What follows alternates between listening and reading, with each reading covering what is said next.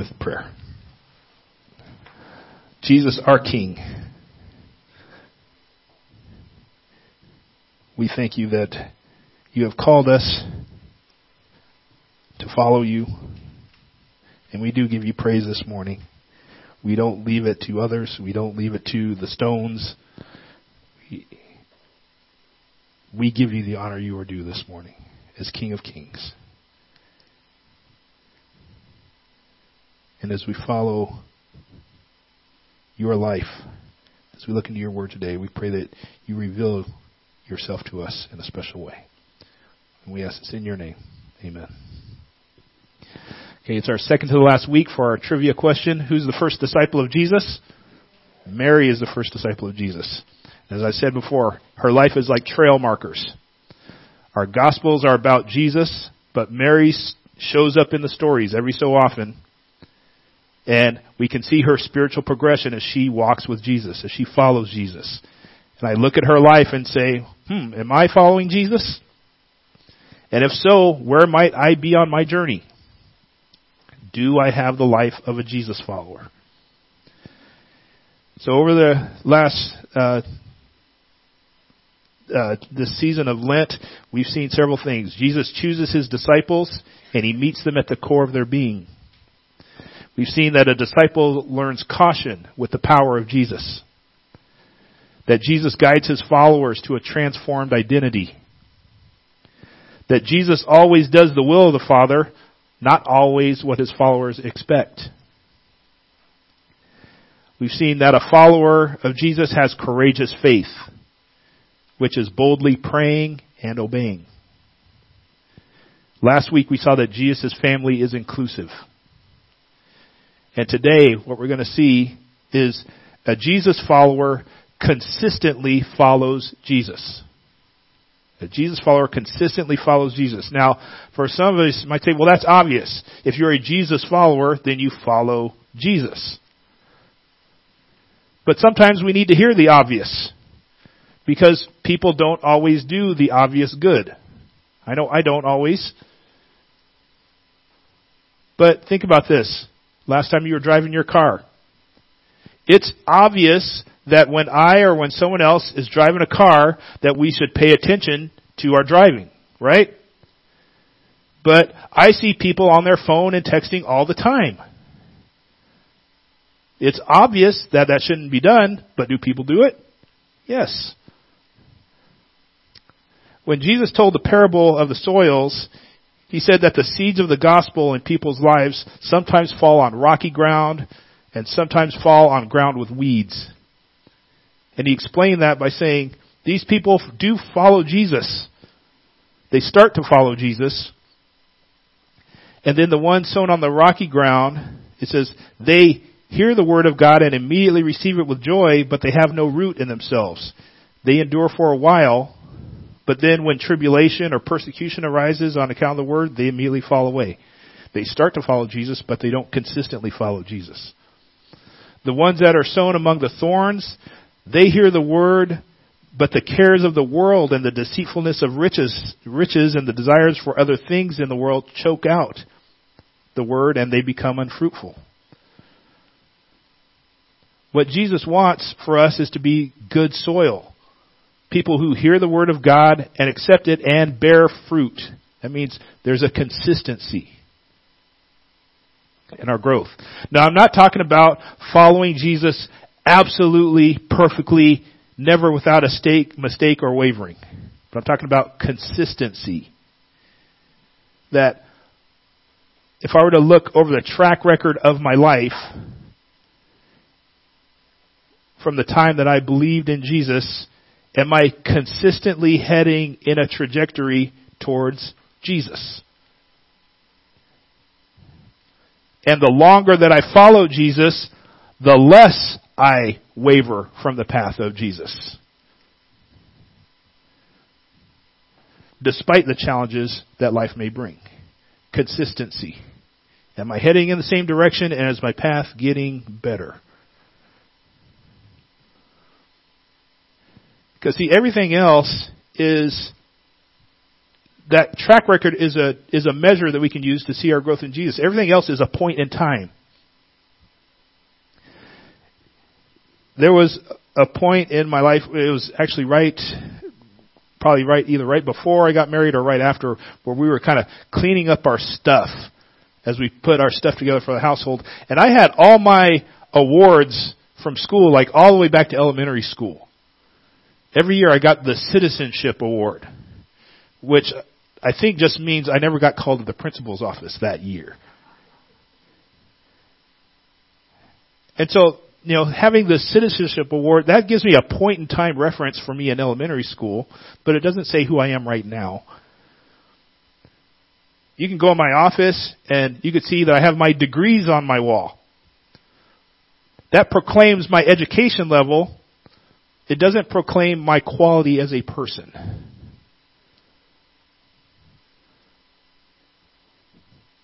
Like Donald Trump, I also have not released my taxes. But if you were to see my taxes, you could see how much money I made. Actually, all you have to do is look at the church budget, and you can see how much money I made. Pretty easy. And you can, on my taxes, it shows how much I've given away and to who. But it doesn't state my motives. My track record of following Jesus, that's becoming more like Jesus, should testify to me actually becoming a better person, becoming more like Jesus, and bringing His life and strength to others. Now, we've been following the life of Mary, the mother of Jesus, as she interacts in the stories of Jesus. But this week, Mary's not in the story directly, but she is mentioned by name. Her name stands out in contrast to everyone else in this story because she's a consistent follower of Jesus. So we're going to be in Mark chapter 6, verses 1 through 6. This is talking about Jesus. It says, He went away from there and came to His hometown, and His disciples followed Him. When the Sabbath came, He began to teach in the synagogue. First thing we see about Jesus here, Jesus desires followers. Jesus wants to have followers. We know this because His disciples followed Him. Jesus had been traveling and teaching and healing people, and now His travels has taken Him back to His hometown, Nazareth. And His disciples followed Him there. And He let them. We don't have it stated anywhere in the Scriptures that any of Jesus' close disciples or the 12 apostles came from Nazareth. But they followed Him there.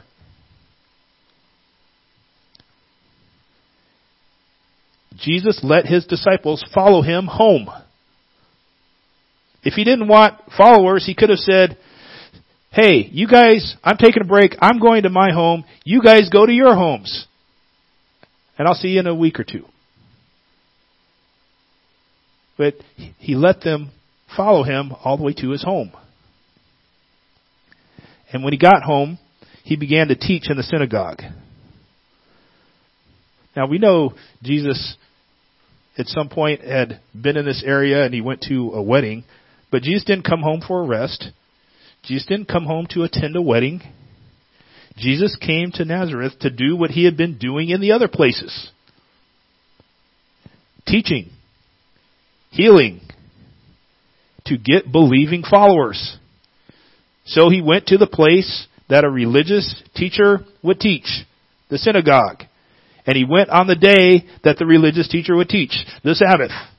I'm looking for followers. So He went to church.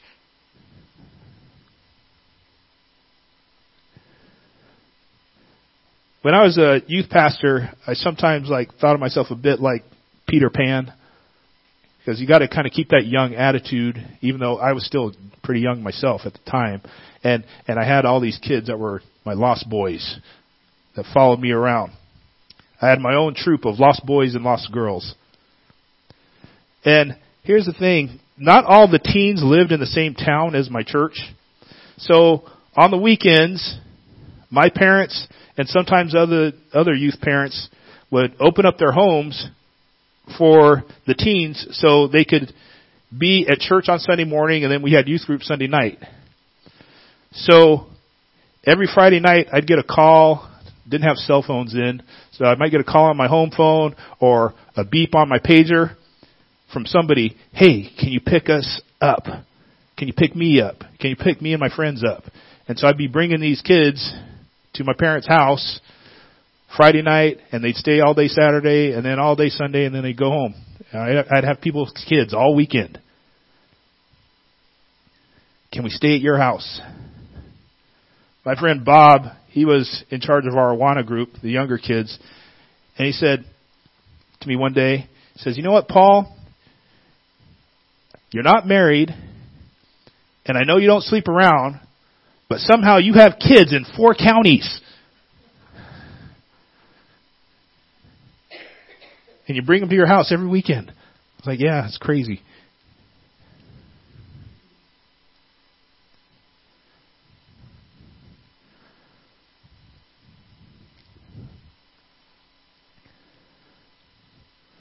You know,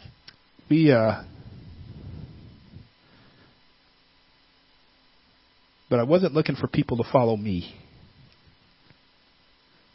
You know, we need to look at where people are in their own spiritual journey and beliefs, even if their journey has taken them away from God and not towards God, and meet them and relate to them where they're at.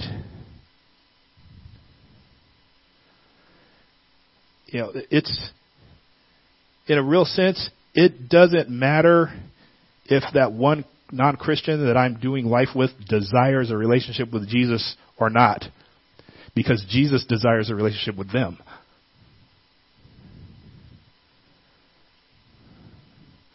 And even in my own life, even when I'm not seeking Jesus, Jesus is seeking me. Jesus desires followers. Jesus wants to teach me. Jesus wants to heal me. Jesus wants to cast out my demons. Jesus wants to raise me from the dead. Jesus wants me to follow him home. See, Jesus desires followers, but not so he can have a big youth group or a big church congregation, but because he loves people and wants to give them life. And we'll see, he does have an impact on his hometown. Continuing in verse 2, it says, and many who heard him were astonished. Where did this man get these things? They said. What is this wisdom given to him? And how are these miracles performed by his hands? Jesus' stories draw followers. Now, I worded that in a particular way. Not Jesus' stories. Not just that, but Jesus stories. Because there's 2 kinds of Jesus stories. First, there are the stories that Jesus told. And that draws followers. Jesus taught people, and he told them parables, and people liked his teaching. The phrase that says they were astonished, it literally means many listeners were blown away by what they heard from Jesus. They liked his stories. And they didn't know where he got these things. He had parables that they hadn't heard before.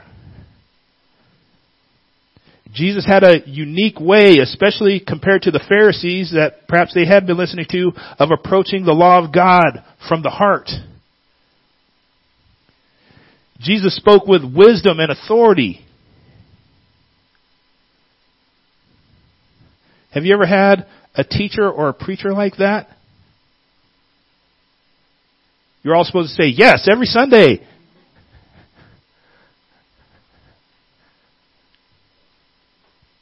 Yeah. Now, I don't expect I blow you away like Jesus, but I'm preaching Jesus. Jesus should blow you away. So they're just blown away by what they're hearing from Jesus. So the stories Jesus told are blowing them away. And then there's also the stories about Jesus. They had heard about the miracles he had done in other places.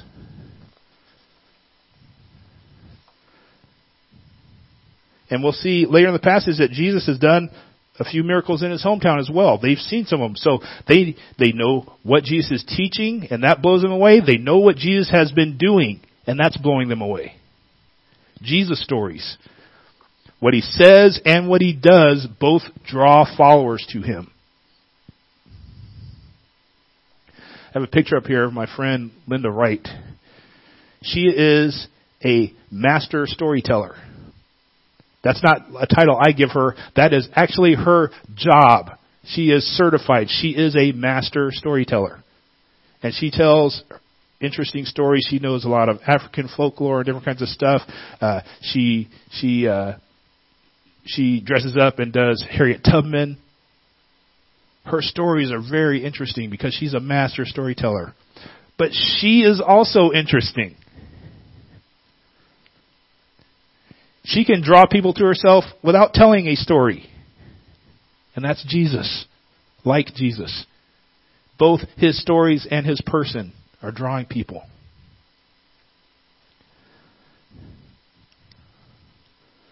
So if I want to be drawn to Jesus, or if I'm looking to draw others to Jesus, I've got two great tools in my toolbox. And they're both the same brand. Jesus Stories. People get close to Jesus Christ by hearing about and from Jesus Christ.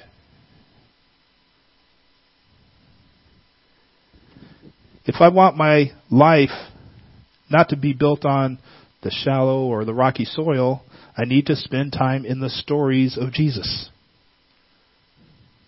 And really, the whole Bible is about Jesus loving and saving the world, not just Matthew, Mark, Luke, and John. So I'm not limited to just those 4 books.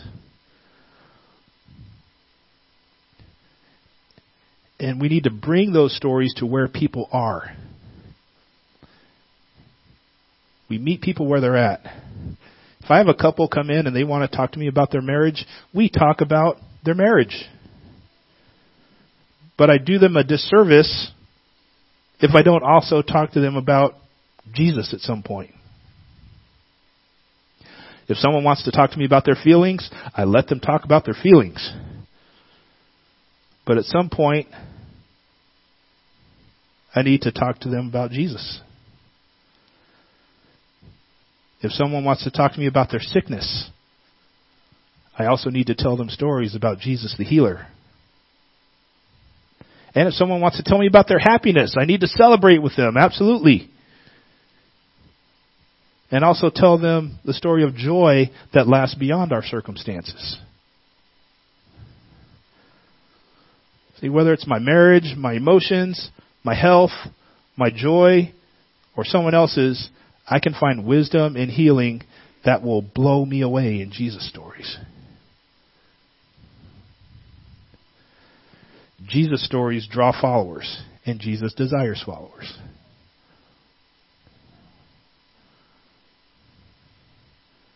But then something happens. Verse 3.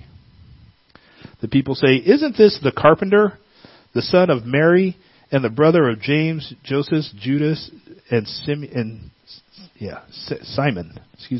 And aren't his sisters here with us?" So they were offended by him. Then they said to him, Then Jesus said to them, "A prophet is not without honor except in his hometown, among his relatives and in his household." So he was not able to do any miracles there except that he laid his hands on a few sick people and healed them. And he was amazed at their unbelief. Now he was going around the villages in a circuit teaching. So while Jesus desires followers and draws followers, Jesus also dismays potential followers. He confuses his potential followers. Now here we are at our final point. And Mary, who's been the linchpin of our series, finally gets a brief mention. It says, the people of Jesus' hometown, they knew him. He's the carpenter. They're not calling Jesus the rabbi at this point. They're calling, that's Jesus the carpenter. He's the son of Mary. They're not even calling him the son of Joseph. Now, that could be derogatory, or it could be that Joseph's dead. We don't know.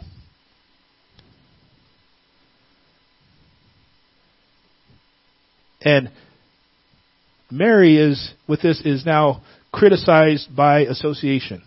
I see stories every week of somebody who gets offended or kicked out of a restaurant or something because they're wearing a Trump Make America Great Again hat. It's guilt by association. And that's what's happening with Mary.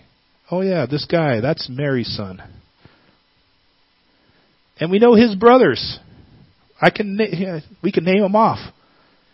And he has sisters that are like right here. The people have gone from being blown away by Jesus to being scandalized by Jesus.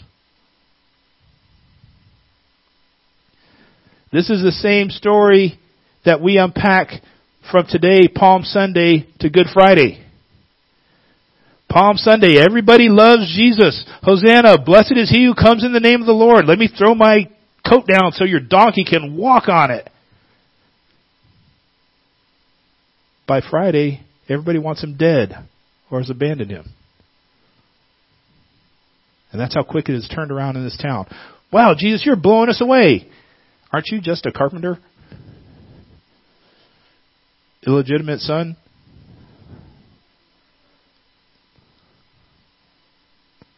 That's not the kind of followers Jesus desires. And he rebukes his hometown and his relatives and his household. And he doesn't do many miracles there because the people don't have faith. We know from other passages like John 7:5 that even his own brothers didn't believe in him until after the resurrection. But who is briefly mentioned in this passage that we know has, had, and does, and still believes in Jesus? Mary.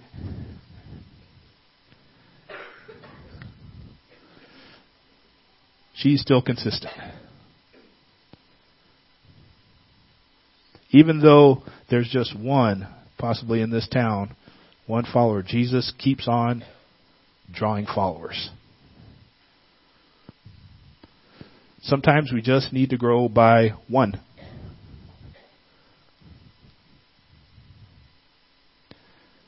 You know, this idea that the same thing that draws people can also be the thing that turns people off.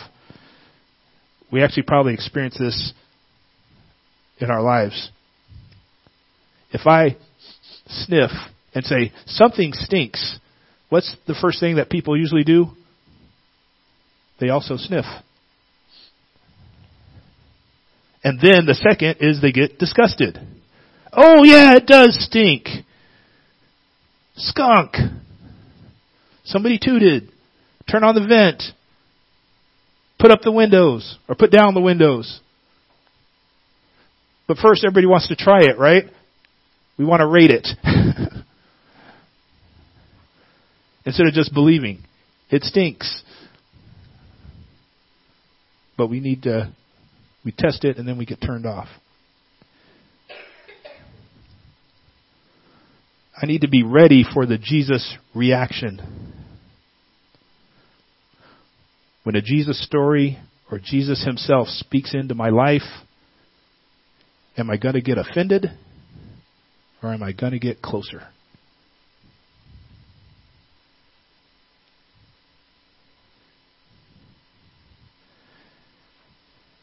And who is that one person you are drawing to Jesus?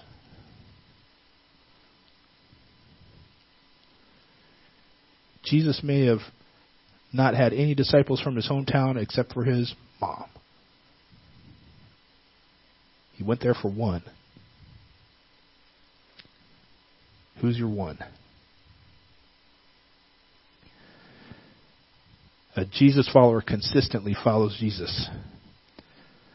Mary met Jesus and followed Jesus and his dangerous power to a transformed identity.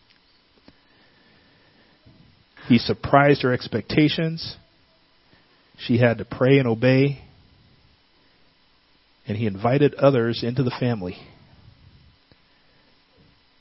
We will see next Friday that she will follow him all the way to the cross. My prayer is that each one of us will be that consistent. Let's pray.